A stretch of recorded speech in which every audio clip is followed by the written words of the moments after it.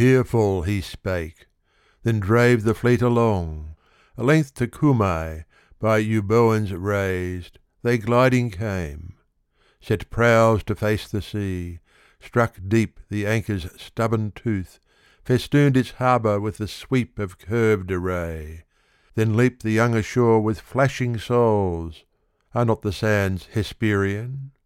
They strike flints with their veins' hot secret, or they stray with cleavesome axe unhoming furry beasts, or show on what tracks water may be found.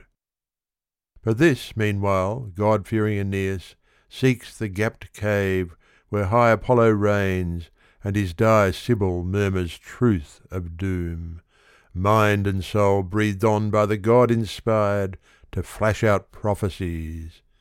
They have come near Diana's garden and her golden fane.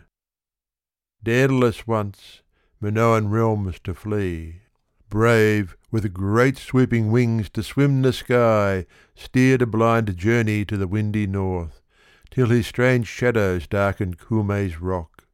He, there alighting, there to earth returned, to Phoebus sacrificed those oars, his wings.